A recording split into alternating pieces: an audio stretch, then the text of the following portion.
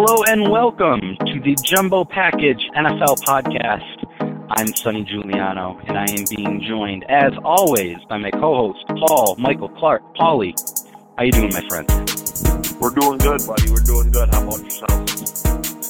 I'm great, man. I'm recording this at Maria's house. This is the first time that I've ever recorded a pod either not at home or at college. So just getting used to the different sort of feel of the messy bedroom, which is a direct opposition to my very neat bedroom. I don't have the candle lit next to me, which is a little bit different. I usually have a candle lit to get kind of a feng shui vibe ahead of each podcast. So I'm in foreign territory, so we'll see how this thing goes. But yeah, the Week 7 podcast. Crazy that 6 weeks in the NFL season are already behind us. Hey, I've been meaning to ask you. This is generally around the time that we start sprinkling in some college football analysis into the podcast. Who's your title favorite right now? Oh, man, it's tough. I mean, you look at them top teams, and they all look pretty good. I mean, it's just amazing to me that Clemson keeps winning and somehow keeps dropping in the polls. I know they're not the level of competition they're playing isn't as great, and maybe they haven't looked as good. But man, tough to be the national champ and never lose a game and just keep dropping in the polls. But LSU's offense looks really good. Alabama, of course. Ohio State's look solid. There's some good football teams this year. Yeah, this is the time of the year where the conference schedule starts kicking in and we really start seeing which teams are legitimate contenders and which teams are eventually going to fall out of the title picture. It does feel, though, like, I don't know, maybe this is the case every year and I'm just misremembering, but it does kind of feel a little more open than it normally does. I don't know if that's just the case because, as you said, Clemson has kind of been pushed a little bit here and there. Alabama has even shown a little bit of vulnerability for them. I mean, they're winning these games mostly in blowouts, but there are some games where teams are keeping it close for a half. And then you have the Ohio States, the Oklahomas, who are very good. And as you said, LSU finally has an offense. They have a quarterback. That's kind of been the big hang-up for them even since the Les Miles era. I'm sticking with Clemson, though. They're my preseason pick. I don't see any reason to go against the defending champions. I still have yet to see them play a game where I felt like they played their best game. I think that's coming. But, yeah, obviously there's not a ton that we need to talk about right now, but mid-October is generally the time where we start really narrowing our focus onto these top teams in college football and figuring out who's going to end up playing in the playoffs. So I was curious, we hadn't talked about it much beyond your Florida Gators, who suffered their first loss last week at LSU. We hadn't talked about it much. I thought they played good, though. They were playing without... They were competitive. They hung in there. They were playing without John Breland, who's their best defensive lineman. He leads them in sacks, tackles for loss. Another one of their starting defensive linemen got hurt during the game. Their defense struggled, but I was happy with their offense. I thought Kyle Trask played good.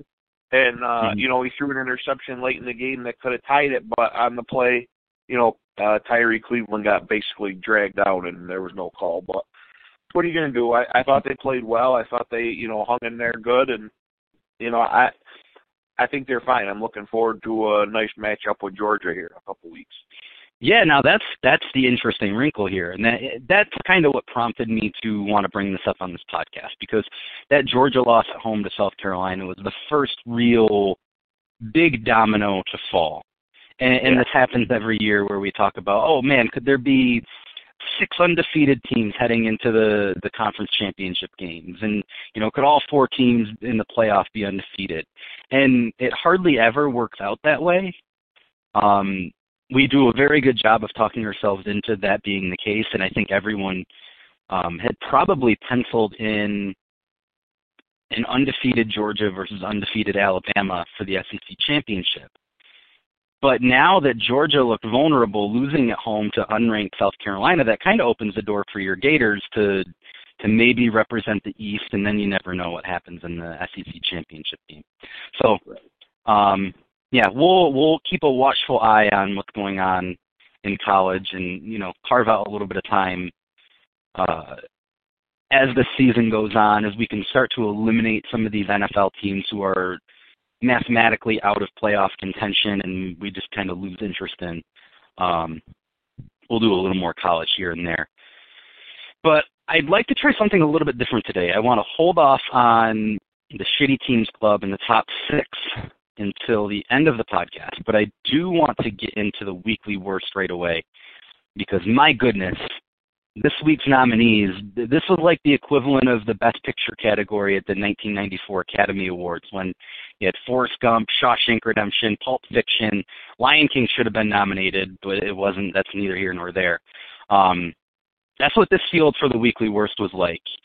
There were, as I counted, 5 legitimate contenders, all of whom were top 10 NFL draft picks. I'm sure you about one of them. What do you have? I believe now 4 or 5-time weekly worst award winner Jameis Winston was one of them for his 5 interception, 1 fumble lost gem that he put together in London. Josh Rosen, 15 for 25, 85 yards, 2 interceptions. He was benched for Ryan Fitzpatrick, who almost led the Dolphins to their first win after he came into the game. Marcus Mariota, the man who was drafted right after Jameis Winston, 7 for 18, 63 yards, 2 interceptions, and 9.5 passer rating. Benched for a one-time weekly worst award winner, Ryan Tannehill. Do you care to venture any more guesses who the other 2 nominees I have are? Jeez.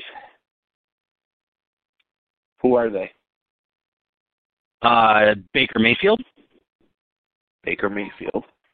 22 for 37, 3 interceptions. He has 11 interceptions to only 5 touchdowns on the season. He has the 31st best completion percentage, the 32nd best passer rating in the league.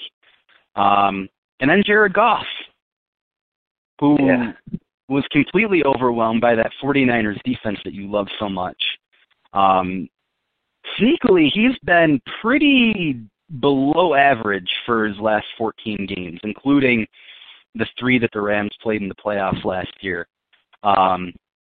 And only 3 of those last 14, he's had a passer rating better than 100. And only 5 of those 14, he's had a completion percentage better than 60%.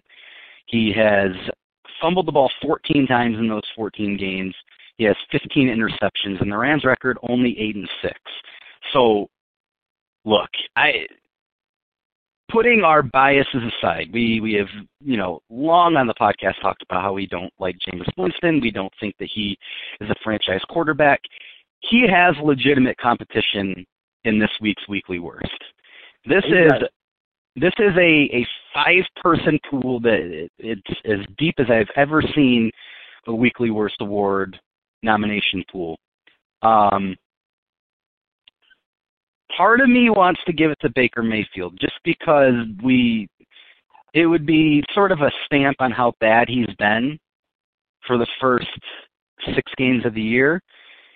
But I keep coming back to Marcus Mariota, who had a few throws that were so bad in that game that you'd be disappointed if like an average college quarterback missed them. Right.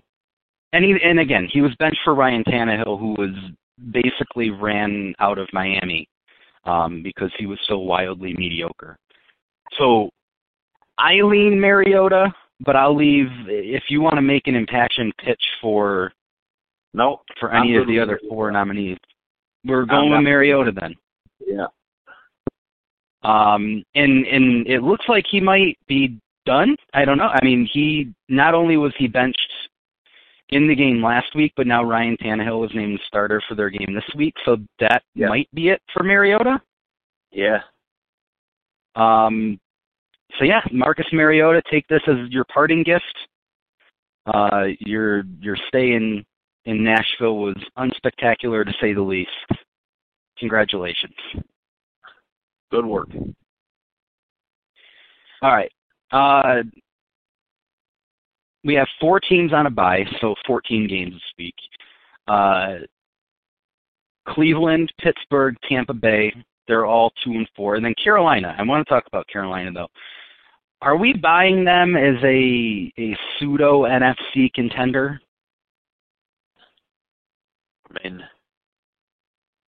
they've been pretty good since Kyle Allen's, stepped in at quarterback. Now they say Cam's getting healthy, and the question is, what happens? Does Cam come back in and get his job back, or do they stick with a hot hand? Tough question. It's tricky because you've invested so much in Cam Newton. He's a former MVP. He has taken you to a Super Bowl. You know what he looks like when he's right. And as good as Kyle Allen has been, he is not what Cam Newton was when he was right. I mean, Cam Newton, he was one of the biggest stars in the NFL. He was a deserving winner of the MVP. But the question is he going to be right? He has been in the league now for, 8 years? He's had a number of injuries. He's routinely banged up. We don't know what a guy like him, someone who moves around a lot, is mobile, can take off and run, how a foot injury affects him long-term moving forward. So, yeah, I don't know. I mean, I look at this Panthers team, and I like what I see in a lot of different areas. We gushed about Christian McCaffrey last week.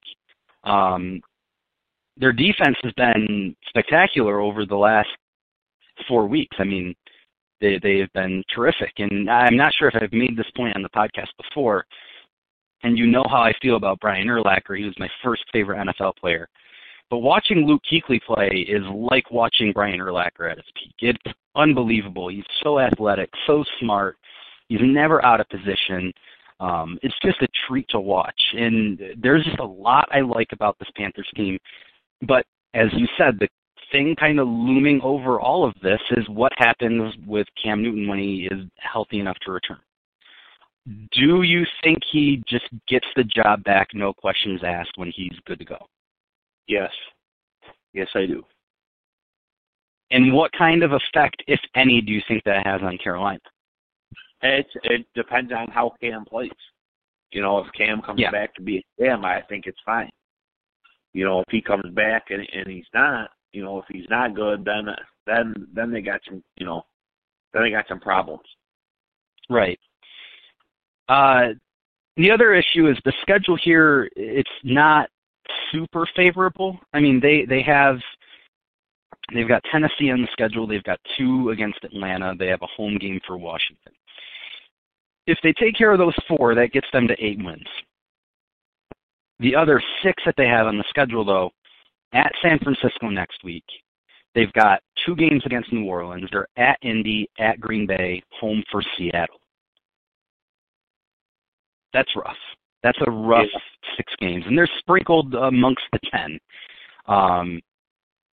But you kind of feel like they have to get at least 2 of those,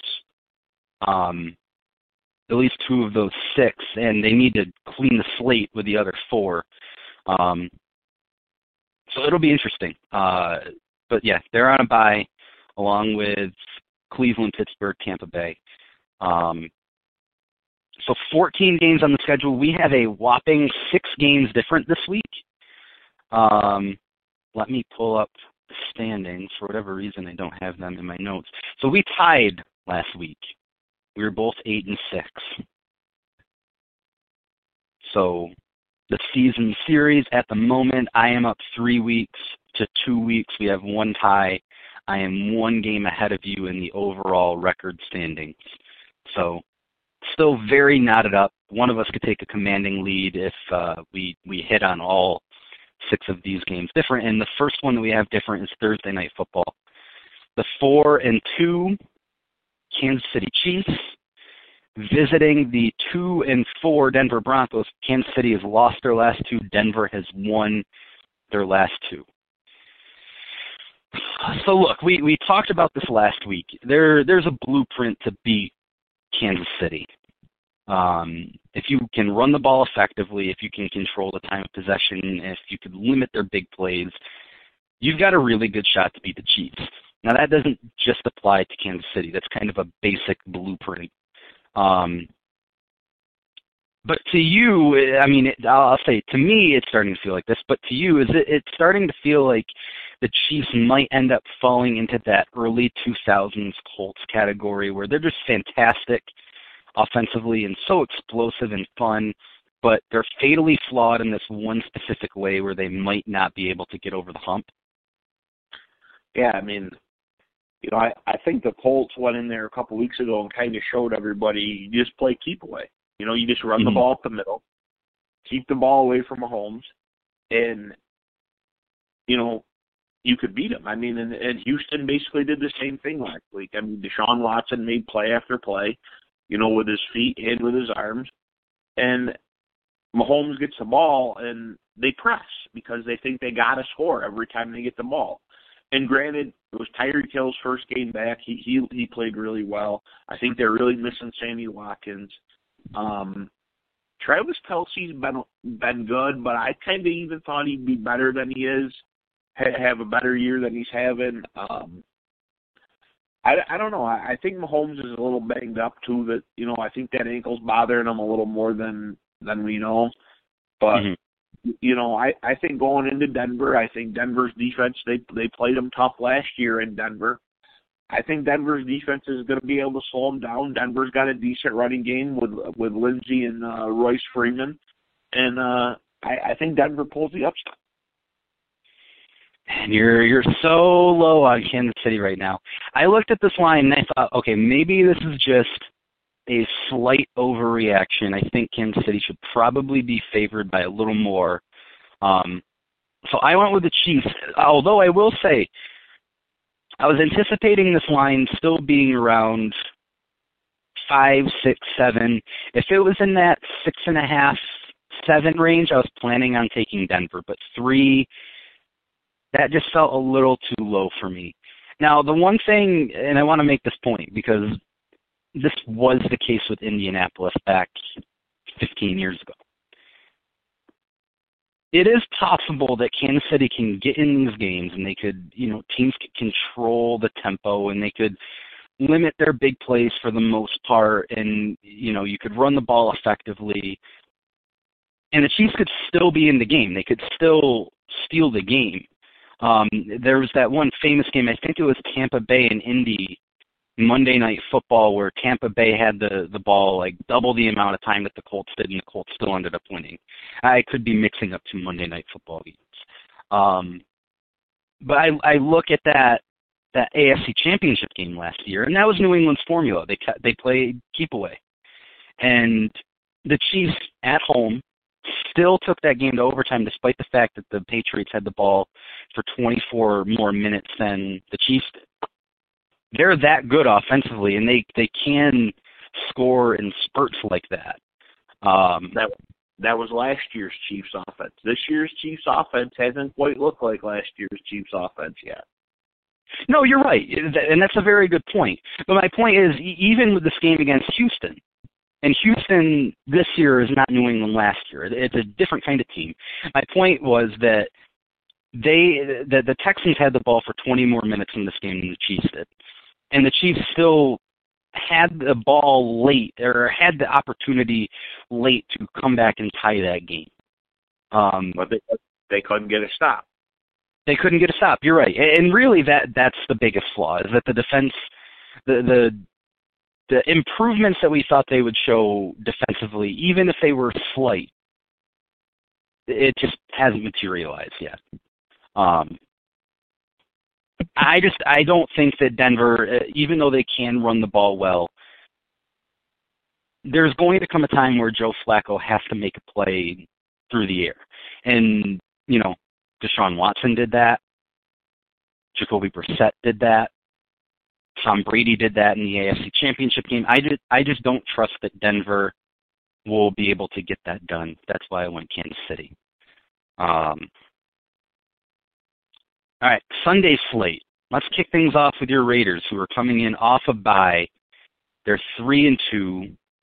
They are visiting the 5-1 Green Bay Packers. The Packers are favored by 6 at Lambeau, where they, can we say, stole a win on Monday Night Football? Yeah, I would say a little help from their friends. Is that the correct verbiage? That they stole that one? Yeah, that's a good one. I'm just going. Raiders are 2-0 since I started picking against them every week, so of course I'm going to pick against them again. I'm going to take the Packers and then pray I'm wrong. I should have just jumped on this like 3 years ago when you started doing it. It's a good method. I mean, I'll gladly take the loss for a Raider win every week. So, I think. Listen, man, it's good. I rode it to a 12-4 Bears season last year, the most enjoyable Bears season I've had in my life. So I fully encourage the hedging your bet plan when it comes to picking games that involve your team. Absolutely. The Raiders had a bye. The Packers played on Monday night. So, I think they could go in there and I mean, I think they got a shot to win, but I'm going to pick Green Bay just for that fact, and I pray I'm wrong. That's fine. I'm kind of doing the same thing because I would love to see Green Bay lose. I'm also taking the Packers. Although I will say, and I've been saying this for weeks now, I am high on the Packers. I think that they're the best team in the NFC. But part of the logic for this pick is the fact that, yes, it would be nice if I ended up wrong, and ideally wrong, and the Packers lose outright as well. All right, the 5-0 San Francisco 49ers are visiting the 1-5, finally off the schneid, Washington Redskins. The 49ers are a 10-point road favorite. You were very impressed with the Niners win on Sunday at the Rams. Yeah, I really like this defense. They're really good. I don't know how Washington is going to be able to move the ball against this team. I just, they make a few plays offensively, and that's all they need because, man, this defensive line gets after the quarterback. They create turnovers, and I like San Fran on the road. Yeah, this is a good game for the Niners because defensively they should be able to dominate this Redskins offense. And, as much as we like the Niners, and I'm definitely coming around on them, that was a very impressive win in L.A. Their offense has been a little up and down. They haven't been consistently great throughout the season. They had that 5-turnover game against Pittsburgh. They weren't spectacular week 1 against Tampa Bay. Even last week, only putting up 20 against the Rams. It's not like they're lighting the world on fire offensively. This will be a good game to bounce back, though, because that Redskins defense is no good. I, too, took the Niners. Speaking of the Rams, 3-3, Los Angeles visiting the 1-5 Atlanta Falcons. The Rams are a 3-point favorite in Atlanta. The big news coming out of LA is the fact that yesterday they traded Marcus Peters to Baltimore, a move that immediately made analysts kind of say, all right, well, what's next? And then what's next turned out to be the Rams trading 2 future first-round picks and a 4th-round pick in 2021 to Jacksonville, who finally shipped away Jalen Ramsey. What's your immediate reaction to that trade? I mean, he's going to help. He's a lockdown corner, but, is that where the Rams' problems really stem? I mean, their offensive line's been horrible. They can't run the ball. They can't protect the quarterback. Obviously he's going to help, but, yeah, because that secondary had been picked apart a little bit this year. Talib's hurt. Marcus Peters just really wasn't what they thought he was going to be. And they picked up Weddle in the off season, and it really hasn't been much of a pickup. So we'll see. In this game, though, I mean, the Falcons look like they're ready to just, the ship is sinking fast. They packed it in. Their defense is horrible. I think this is a good week for the Rams offense to get back on track, and I like the Rams on the road. Yeah, they're going to need a bounce back, and Gurley was a late scratch for that game on Sunday. I'm not sure how much of a difference he makes in that game, though there was that moment in the second quarter when the game was tied 7-7, and the Rams run it straight ahead 3 times from inside the 2-yard line and end up turning it over on downs. And that kind of felt like the big turning point in that game. And maybe if you have Todd Gurley, you punch it in, you take that 14-7 lead, and that game goes a little bit differently. But, as you said, there are a lot of issues for this Rams team that I don't think anyone really saw coming. The offensive line, Jared Goff's inconsistent play, the fact that Gurley is just kind of not in the picture as much as he was last year in the first year under McVay. It's just a much different team, and that defense is not as good as people thought it was going to be. So yeah, we know how talented Jalen Ramsey is, and in normal circumstances, I think that sending 2 first-round picks away for him, it's probably worth it, especially given what we have seen some teams trading for certain players. I mean, the haul that Oakland got for Amari Cooper. Khalil Mack the same way, and Mack is a different kind of player than Amari Cooper. But, a lot of big-name players being traded for future picks. I think the price tag was probably fitting for what Ramsey brings you, but then again, there's no guarantee that this Rams team, as they're currently constructed, is any better than the 3rd best team in their own division. And that's kind of the reality that they're looking at. But I'm with you. I think that this is a nice bounce-back game for the Rams. I think they likely cruise heading into Atlanta. All right, the 0-5 Miami Dolphins, who probably squandered their best chance to get a win all season long last week. They are visiting the coming off a bye 4-1 Buffalo Bills, who are a 17-point home favorite. That's by far the biggest line I can recall the Bills having in one of their games where they were favored. I was surprised that you took Miami. Can you explain your rationale here?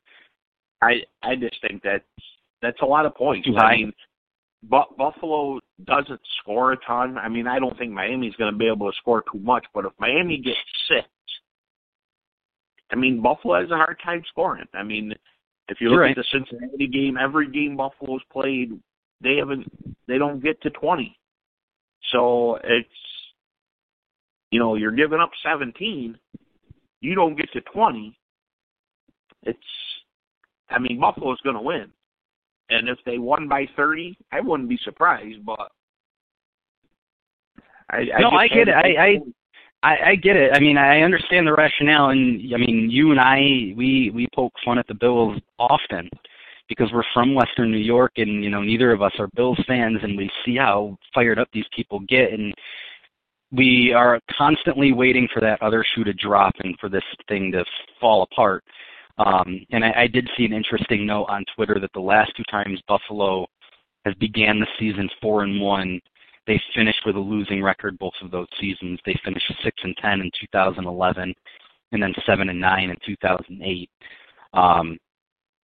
It does feel a little bit different with this Bills team, though. It is as inconsistent and uninspired as that offense has been. The defense is probably no worse than the 3rd best defense in the league.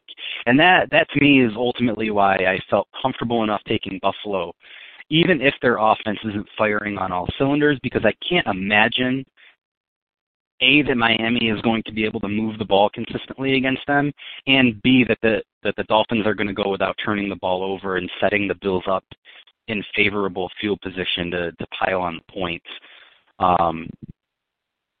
The only thing that concerns me is the fact that we don't know who the starting quarterback is for Miami, and there is the potential for the Ryan Fitzpatrick revenge game, which you could just see on Red Zone, them cutting in late, and, the Bills have kind of been in control, and they're up 10, and then all of a sudden Fitzpatrick hits some random Dolphins receiver that we don't even know the name of for a 50-yard bomb, and now all of a sudden it's a 3-point game.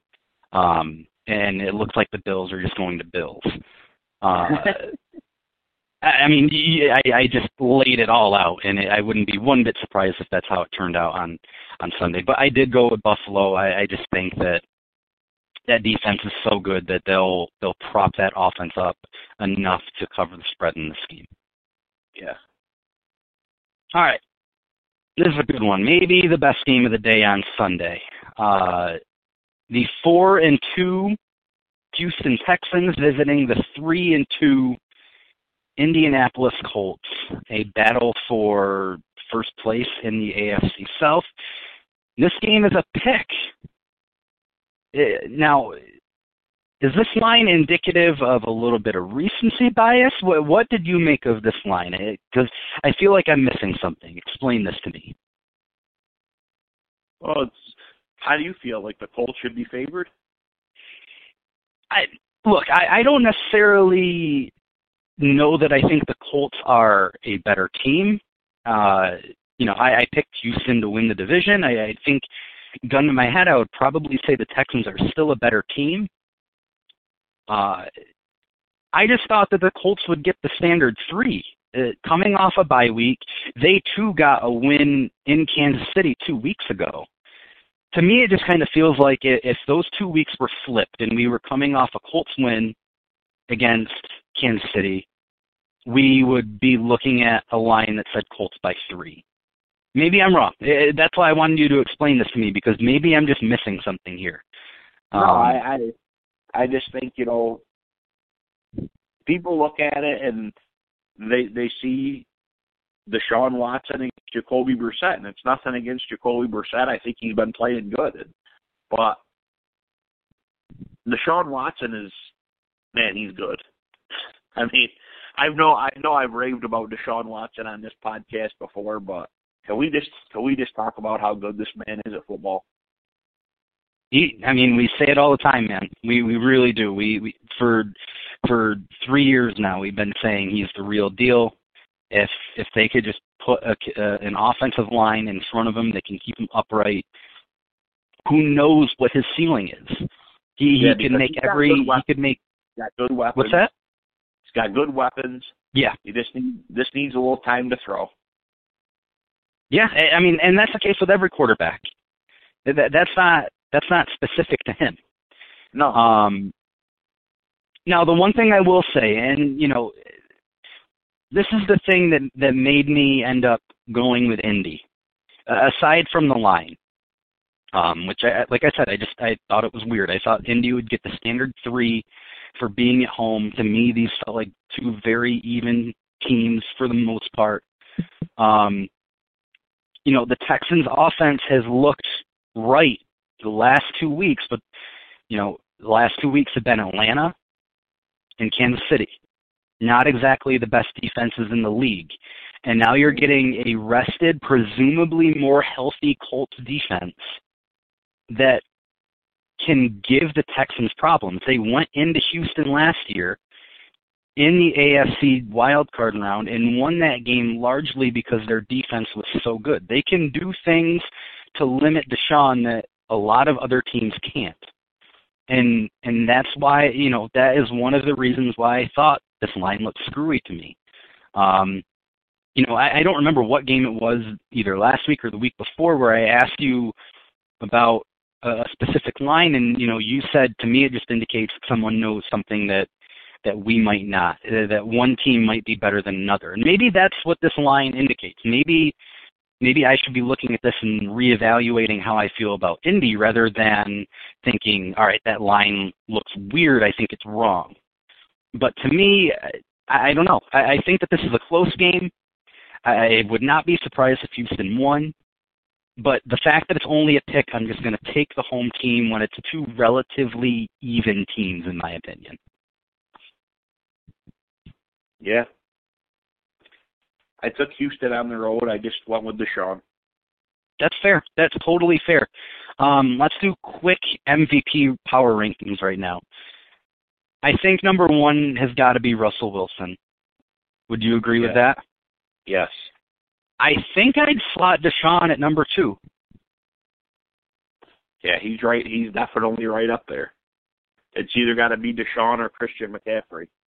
Yeah, I would say McCaffrey 3, and then probably still Mahomes 4. He's still put up big numbers, even though the last 2 weeks have been down a little bit. But I would, in my opinion, those top 3 are a pretty comfortable distance ahead of Mahomes at this point. But we'll see. It's obviously early. All right, next up, a game that's not nearly as fun. The 2-4 Jacksonville Jaguars visiting the 0-6 Cincinnati Bengals. The Jags are a 3-point favorite on the road. Man, the Bengals are such a garbage football team. Yeah. They go ahead. Give me the Jags. Yeah, I mean, that's fine. We can leave it at that. We don't really need to discuss this one too much. No, a low line like that, I feel comfortable going against Cincinnati. It pisses me off because they took the opening kickoff back last week against Baltimore, and then they don't do a damn thing for the next 57 minutes of that game, and they end up getting a backdoor cover against the Ravens because Andy Dalton scrambles into the end zone with a minute and change left. It's just bullshit. All right, a better game. The 4-2 Minnesota Vikings visiting the 2-1 Detroit Lions. The Vikings are a 1-point favorite in Detroit. Again, I think the conversation about Detroit remains the same as it was 2 weeks ago when we did our quarter season power poll. I was very impressed with them in defeat. They really pushed Green Bay. That's a game, as we said, that the Packers probably stole. Detroit should have won that one. Other than some bad calls that have gone against the Lions could be undefeated right now. They absolutely could. I mean, they got some bad calls in both them games that they lost. They're a pretty good football team. I like what Matt Patricia's doing. A lot of people made fun of him last year at the start of the year. He wasn't looking like he was going to be that good of a coach, but he's got some guys buying in. And, I like Detroit in this game. I think they win at home. I was one of those people that was making fun of Matt Patricia last year, so I can't. I've got to eat my words. What the Lions have been able to do so far this year, very impressive. They've looked good. I too took Detroit. My normal mode of picking here would be to pick Minnesota because I'd love to see them lose this game. But Detroit winning doesn't exactly help the Bears either. Especially because I'd be more afraid of playing Detroit moving forward this year than I would the Vikings. So in this game, I'm just taking the team that I think is better, and that's Detroit. I will say, though, the Vikings, what do we make of the Vikings? Because are they just going to be a team that is kind of up and down all year, and sometimes it looks really good with the run-pass mix, and Kirk Cousins will have these games where he's throwing bombs to Stephon Diggs, and everything looks good, and then other games it's just not good? Is that what we should expect from the Vikings this year? I would say probably. I mean, that's the way it usually is with Kirk Cousins. Yeah. Yeah, that's fair. That's what makes them a scary team to pick, because if they go in and they're playing like that, they're really tough to beat. But then this could just end up being one of those games where the Detroit defensive line kind of dominates the Vikings offensive line, and he just has no time to throw, and they can't run the ball, and things just look really, really bad for the Vikings. And that's kind of what I'm banking on with this game. So I took Detroit. All right, the 2-3-1 Arizona Cardinals visiting the 2-4 New York football Giants. The Giants are a 3-point favorite. This will probably be a fun red zone channel game. You know, a lot of points scored, especially since it looks like Saquon Barkley will be back and ready to go. But I'm glad that this isn't the only game that I have to watch. I'd be kind of upset if red zone didn't exist and this game was on TV. I took the Giants at home. As did I. All right, on to the 4 o'clock slate of games. The 5-1 New Orleans Saints visiting the 3-2 Chicago Bears. The Bears are a 3-point home favorite. They're coming off a bye week. Mitch Trubisky's status is uncertain, although he did return to practice. New Orleans is coming off a 4th consecutive win, 2 of which they scored less than 14 points in. You know, we've both been very impressed with New Orleans, how they've managed to succeed this year without Drew Brees, how they managed to succeed in a way that we aren't accustomed to seeing them win games. What do you make of this one, visiting a rested Bears team, probably the best defense that they have faced since they lost Drew Brees? What I'd say is I'd take the under in this one because I don't think there's going to be a whole lot of points scored against either of these defenses. I think both teams will struggle to move the ball. I went with the Saints. I just Kamara and Thomas. I just think they got a few more weapons than Chicago right now. I wouldn't be one bit surprised if the Bears won, but I think the game's going to be low scoring and close, and I just went with the Saints. Yeah, this feels like 13-10 one way or another. I'm with. I mean, to no one's surprise, I took the Saints in this game. Not only because of the implications with the Bears, but just because, look, I think that the Saints are probably just a better football team, and it pains me to say that, but you know, I like you laid out, Kamara, Michael Thomas, they're just better weapons than Chicago has. The one consistent weapon offensively that they have had this year is Allen Robinson. And unfortunately, Marshawn Lattimore is going to be across from him, and he completely eliminated Mike Evans 2 weeks ago. He held DJ Chark to only 2 catches last week. He is excellent. I don't know what to expect from quarterback. This is a game where the Bears defense is really going to need to win the game for them. They're going to need to make Teddy Bridgewater look like a backup quarterback. And even if they do, they still might blow this game because New Orleans is capable of doing that to the Bears offense. So I took the Saints. All right, the 2-4 Los Angeles Chargers visiting the 2-4 Tennessee Titans. Man, what a bummer the game this is. Man, you know what really bums me out? So until Andrew Luck retired immediately prior to the season, I originally was planning on leaving the Chargers out of the playoffs. I was going to have Indy winning the AFC South and Houston getting that last wild card spot. I felt like, okay, I need to somewhere go against the grain. And maybe picking Baltimore to win the AFC North was that pick.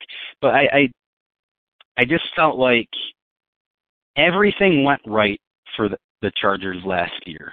And they were a team that had consistently dealt with things not going right. And I just kind of felt like it would swing back that way. And that's kind of where we're at here. But then Luck retired. I slotted LA back into that last wild card spot.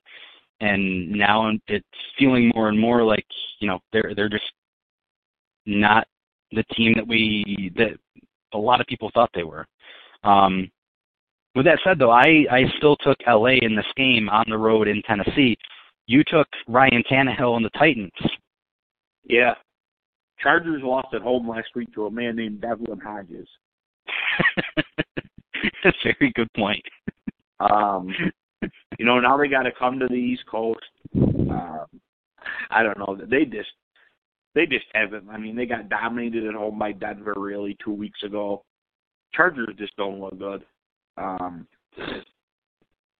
Titans really don't look good either, but they usually play a little better at home than they do on the road. So in a game of I'm really not fond of either team, I went with the home team. That's fine. I just couldn't get myself to pull the trigger on Ryan Tannehill with below average weapons and not a good offensive system. I couldn't talk myself into it. But I get it. I do. This season is it looks like it's going to be lost for the Chargers, so we'll see. This is a good one. Maybe that Houston-Indianapolis game isn't game of the week. This one might be, depending on how you feel about the Ravens, which we know that I'm high on them. So the 4-2 Baltimore Ravens visiting the 5-1 Seattle Seahawks. Seattle is a 3.5-point favorite. At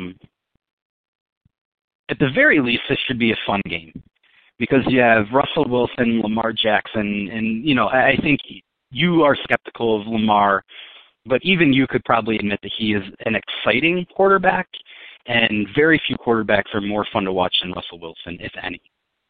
Yeah, I like Seattle at home. I think Lamar runs around and makes some plays with his feet, but he can't. He's not a passer. They struggled to pass the ball against the Bengals last week. I think Seattle at home. I think they get some turnovers, and I think Russell Wilson just seems to make the plays every week. So give me every time you need him. Yeah, give me Seattle at home. Yeah, it's amazing that Seattle is still a team that is predominantly run, or at least more so than the rest of the league. It's like they don't even unleash him until it's absolutely necessary. I can't help but wonder what he would look like with a coach like Andy Reid, who just, is innovative offensively, or in a McVay system, or, with someone with some receivers. Sure, yeah, that's fine too. Just giving him weapons would be a good start. So I will say, Lockett was fantastic last year. He's been a little bit quiet this year, but is still capable of making big plays down the field. And DK Metcalf, he's a physical specimen. We all knew that, but there were some concerns about what kind of receiver he would be at the next level. He's looked pretty good. Yeah, he has. He has. So, that's two guys, and you ideally would want him with a little bit more than that. It doesn't help that Will Dissly is lost for the year with an Achilles. He was looking like a really solid weapon at tight end. But you're right, that's been one of the big hang-ups for Seattle is that they just haven't been able for a long time to put really consistent wide receivers around Russell Wilson. And they, going along with that, like I said, that they're still a team that is primarily run first. They don't do a lot of the things the more successful offenses around the league do. But then when they need him to, Russell Wilson puts on a Superman cape and is just awesome. He's really, really great. And, we've been doing this podcast for a while now. And I know that 2 years ago, we were talking about how he was one of the best quarterbacks in the league and he didn't get credit for it. So I'm just happy that we're coming around to that now, and everyone is. And, the media narrative, I'm sure if he continues playing like this, will be that he should be the MVP, to be recognized for what he has meant to the Seahawks franchise for the last, coming up on a decade now. Yeah. I will say, though, I do want to make a point about Baltimore, because I found this interesting. First, we have gone back and forth about Lamar all season long. He was last week the first player in the Super Bowl era with 200 yards passing and 150 yards rushing in a game. It was against Cincinnati. The bar is low, but even still, that's an impressive kind of mark to hit. Second, And, I don't know what this means in today's NFL after I just got done ragging on Seattle for running the ball so much when you have Russell Wilson. But only 8 teams in the Super Bowl era have had more rushing yards through 6 games than Baltimore does this year. And only one of those 6 have come in the last 35 years. So again, I have no idea what that means. I think if you are a believer that Lamar Jackson can't throw the ball, the fact that Baltimore can run the ball so effectively is probably a good thing. They're getting consistent offense from somewhere. But I did find those 2 notes pretty interesting. I'm with you, though. I took the Seahawks in this one. On to Sunday Night Football. Just a great, vintage, meaningful Sunday Night Football game. The 3-3 Philadelphia Eagles, the 3-3 Dallas Cowboys. The Cowboys are favored by 3 at home. Which of these 2 teams do you trust more to figure this shit out? Because heading into the year, neither of these teams were anticipating being 3-3 after 6. Yeah, give me Carson Wentz. I like Philly. Dallas just, I don't know, they got some injuries on the offensive line. Amari Cooper's hurt. They I don't know. I gotta go with the Eagles on the road. They look not very good last week, but I think they get redemption in Dallas on Sunday night and get the win. Well, that's what Doug Peterson said was going to happen. I mean, I don't know how much you trust Doug Peterson, but he said, quote, "We're going down to Dallas and our guys are going to be ready to play and we're going to win that football game, and when we do, we're in first place in the NFC East." Yeah. How stupid is it that people get on coaches for saying things like that? I know. What's he going to say? That's one of my least favorite media things. And I'm generally pro media because I like to fancy myself as a sports writer and a podcaster and stuff like that. So I like to cut the media some slack. But like you said, what is he supposed to say? Oh yeah, we might lose this one. It's the dumbest shit. It's so stupid. And first of all, I don't know what the question was. I don't know what the question was that prompted that answer. If it was something along the lines of, do you have a prediction for this game, or how do you think you're going to do against Dallas, that's just a shitty question, because what do you expect the guy to say? And then for whoever it was that asked Doug Peterson about, saying that Philadelphia was going to win, again, what do you expect the guy to say? I know. Believe me, I know. It's ridiculous. Yeah, I agree. I went with Dallas, though. I did. Just at home, I picked Philadelphia to win the Super Bowl this year. There are so many issues there. The secondary, they aren't consistent offensively. I never know who is going to be hurt at a given time for them. And like you said, Dallas is banged up right now too. But, man, it's like every game Philadelphia just loses somebody who is vital to their success. So I just don't know. I took Dallas. A very small part of it is the fact that I just like the Eagles more. So it's kind of like the Bears thing that I do. Oh, okay. But no, I do think that Dallas probably wins this game. But I'm excited for this one. Last week was such a stinker on Sunday Night Football, and I'll be completely honest, I watched about a half an hour of that game, and then I watched 2 episodes of Succession with my parents, which was far more enjoyable than I'm sure that football game was. But Succession is now over. That was the season finale. It was absolutely unbelievable season finale. And now I'm ready to get back to Sunday Night Football. So this is a great way to jump back into it. Monday Night Football. The 6-0 New England Patriots visiting the 1-4 New York Jets. New England is favored by 10 heading to New Jersey. That was the Jets team that everyone expected to see all year last week.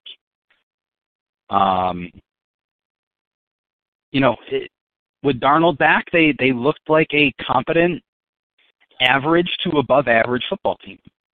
Yep. Yes, they did. I think they keep this one a little close for a while, and it comes down to the old backdoor cover. I was wondering why you picked the Jets. That seemed curious to me, but if you're anticipating that this is a kind of game where New England is up by 16 and then the Jets get that late touchdown, yes, that makes sense. I get it. I took New England. I'm just at the point where I'm not going to pick against New England because, damn, that defense is so good. They seem to get either a special teams touchdown or a defensive touchdown every game. So I took the Patriots, and that's why I wanted to do top six at the end of the pod because New England is here and they're 6-0 and they're heading into New York. We both have them at the top of our top six. But I want to ask you, are there holes in this New England team that we aren't talking about? Because, we talk frequently about the Chiefs issues and, there's still skepticism about San Francisco. There are question marks with New Orleans and, what does their offense look like now with or without Drew Brees? Does Seattle or Green Bay have enough playmakers on the outside for Wilson and Rodgers to work with? Nobody seems to be asking any questions about New England, but and as good as they are, it's just hard for me to conceive that they're this perfectly constructed football team that cannot be beat.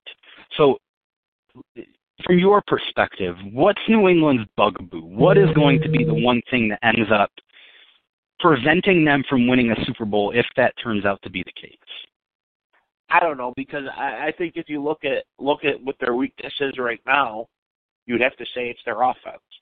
Okay? Right. And why people don't say this is where New England's holes are is because we see it every year. Every year people point out what New England's flaws are, why they aren't going to win, and by the end of the year, it's fixed. That flaw isn't there anymore. So, sure.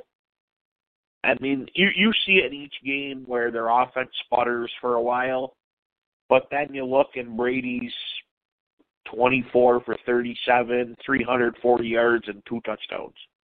It's just they fix things. Things they don't do right, they fix.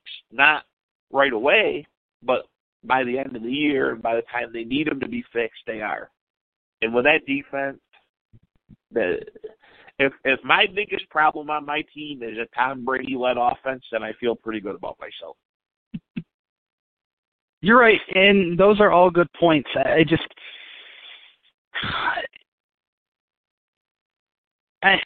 don't know. I still feel like as good as they are, and I just said that I'm not picking against them. That's the thing. Like, I don't feel comfortable picking against them in a game where they're favored by 10 on the road, by 21 at home, by 4 on the road against a good team. Like, I'll likely just pick New England every game. But we still have to acknowledge the fact that there are ways to probably beat this team. And like you said, what makes New England great, aside from the obvious facts that it's, Brady at the top and he's been so good every year, and Belichick is a genius. But part of Belichick's genius is, as you said, they fix things. And that's not just, game to game. That's year to year. Yeah. There were the reason why they lost the Super Bowl to Philadelphia 2 years ago was because their defense got carved up in that game. Now they're the best defense in the league.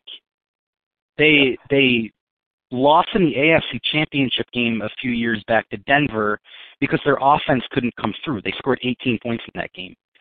Then they turned themselves into one of the best offenses in the league. They just always find ways to regenerate and get better and make their weaknesses their strengths. And that's why they're at the top of both of our top six. Do you think that they can make it through this year undefeated? I mean, I think they'll probably lose some point, but would it? All right, let's do this. Let's run through the schedule. They're at the Jets. When? Home for Cleveland. When? At Baltimore. Tough. Win probably, but tough. Bye week in Week 10 at Philly. Tough. This is the tough stretch, and we've gone over this before. They've got a bye week here, but it's at Baltimore, at Philly, home for Dallas, at Houston, home for Kansas City. They'll lose one of them. Yeah, it seems likely that they'll drop one of those games. All right, so we both have them one. Number 2, you still have San Francisco? I do. They haven't lost. Looked impressive last week. Love that defense. Give me the Niners at 2. I have Green Bay at 2. Even though they stole one, I've been high on them all year. I'll still take Rodgers over anybody else in the NFC. I have Green Bay. 3? The Saints. I also have the Saints at number 3. 4? Green Bay. I have Seattle. I am still going to slate the San Francisco 49ers. I have San Francisco at 5. I have Seattle at 5. And 6. Number 6 is the interesting spot.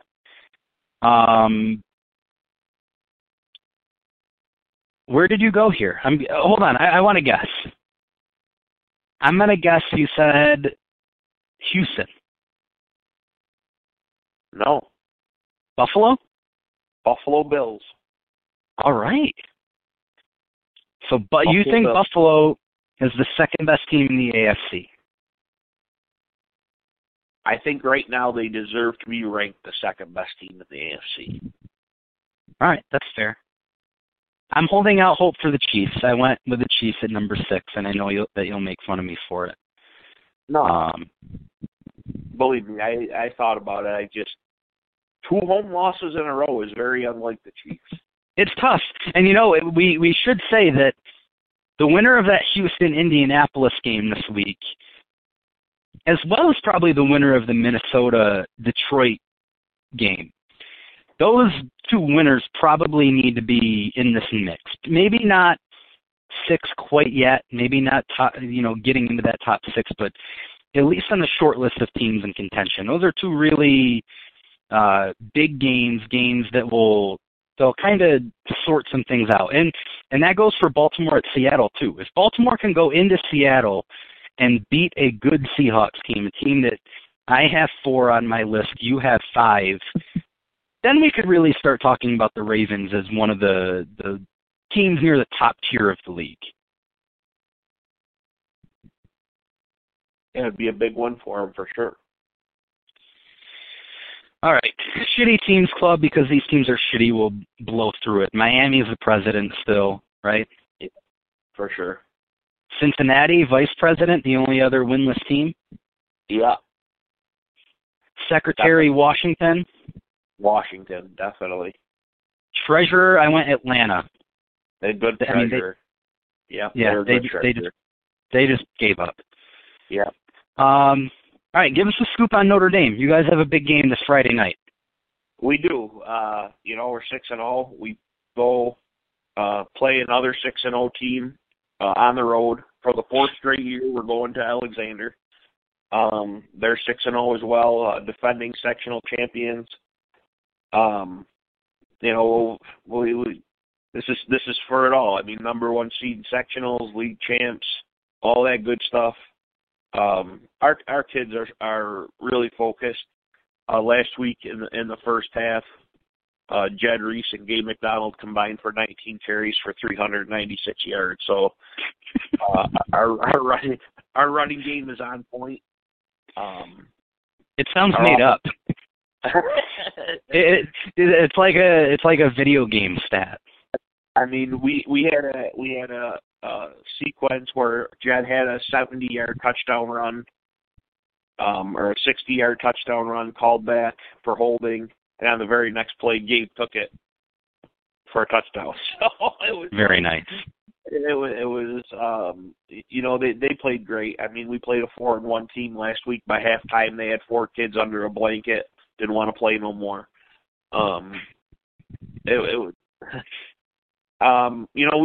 We still not sure how good we are. I mean, our closest game was our first game. We won 35-16. Our other scores were, you've seen them. I have. They haven't been cool. They've been tremendously one-sided football games. So we're excited to get the chance to go there and play a good team, well coached, on their home field on their senior night for all the marbles. So it's good. It's going to be fun. It's going to be it's going to be on Facebook. So if you're not doing nothing, you could enjoy it. So hopefully I'll be tuning in. So hopefully it's a good night for the Irish. Well, I wish you the best of luck. I'll be watching and rooting you on from Florida. I'll it's been fun watching you guys from a distance all year. I'm glad that you and Uncle Joe are back on the sideline and coaching a really good high school football team. Paulie, it has been a blast. I'm happy to say that the mood in Maria's very messy bedroom, it did not throw me off at all. I think we had a very successful show here, despite the lack of a candle. I'm glad to hear it. I'm glad everything went well for you, even though the bedroom is messy. She's such a mess. I love her, but man, it's a lot different than my bedroom. I'll just say that. All right, man. Well, best of luck on Friday night and to your Raiders on Sunday, and we'll be talking over the weekend. Have a good day, buddy. All right, you too.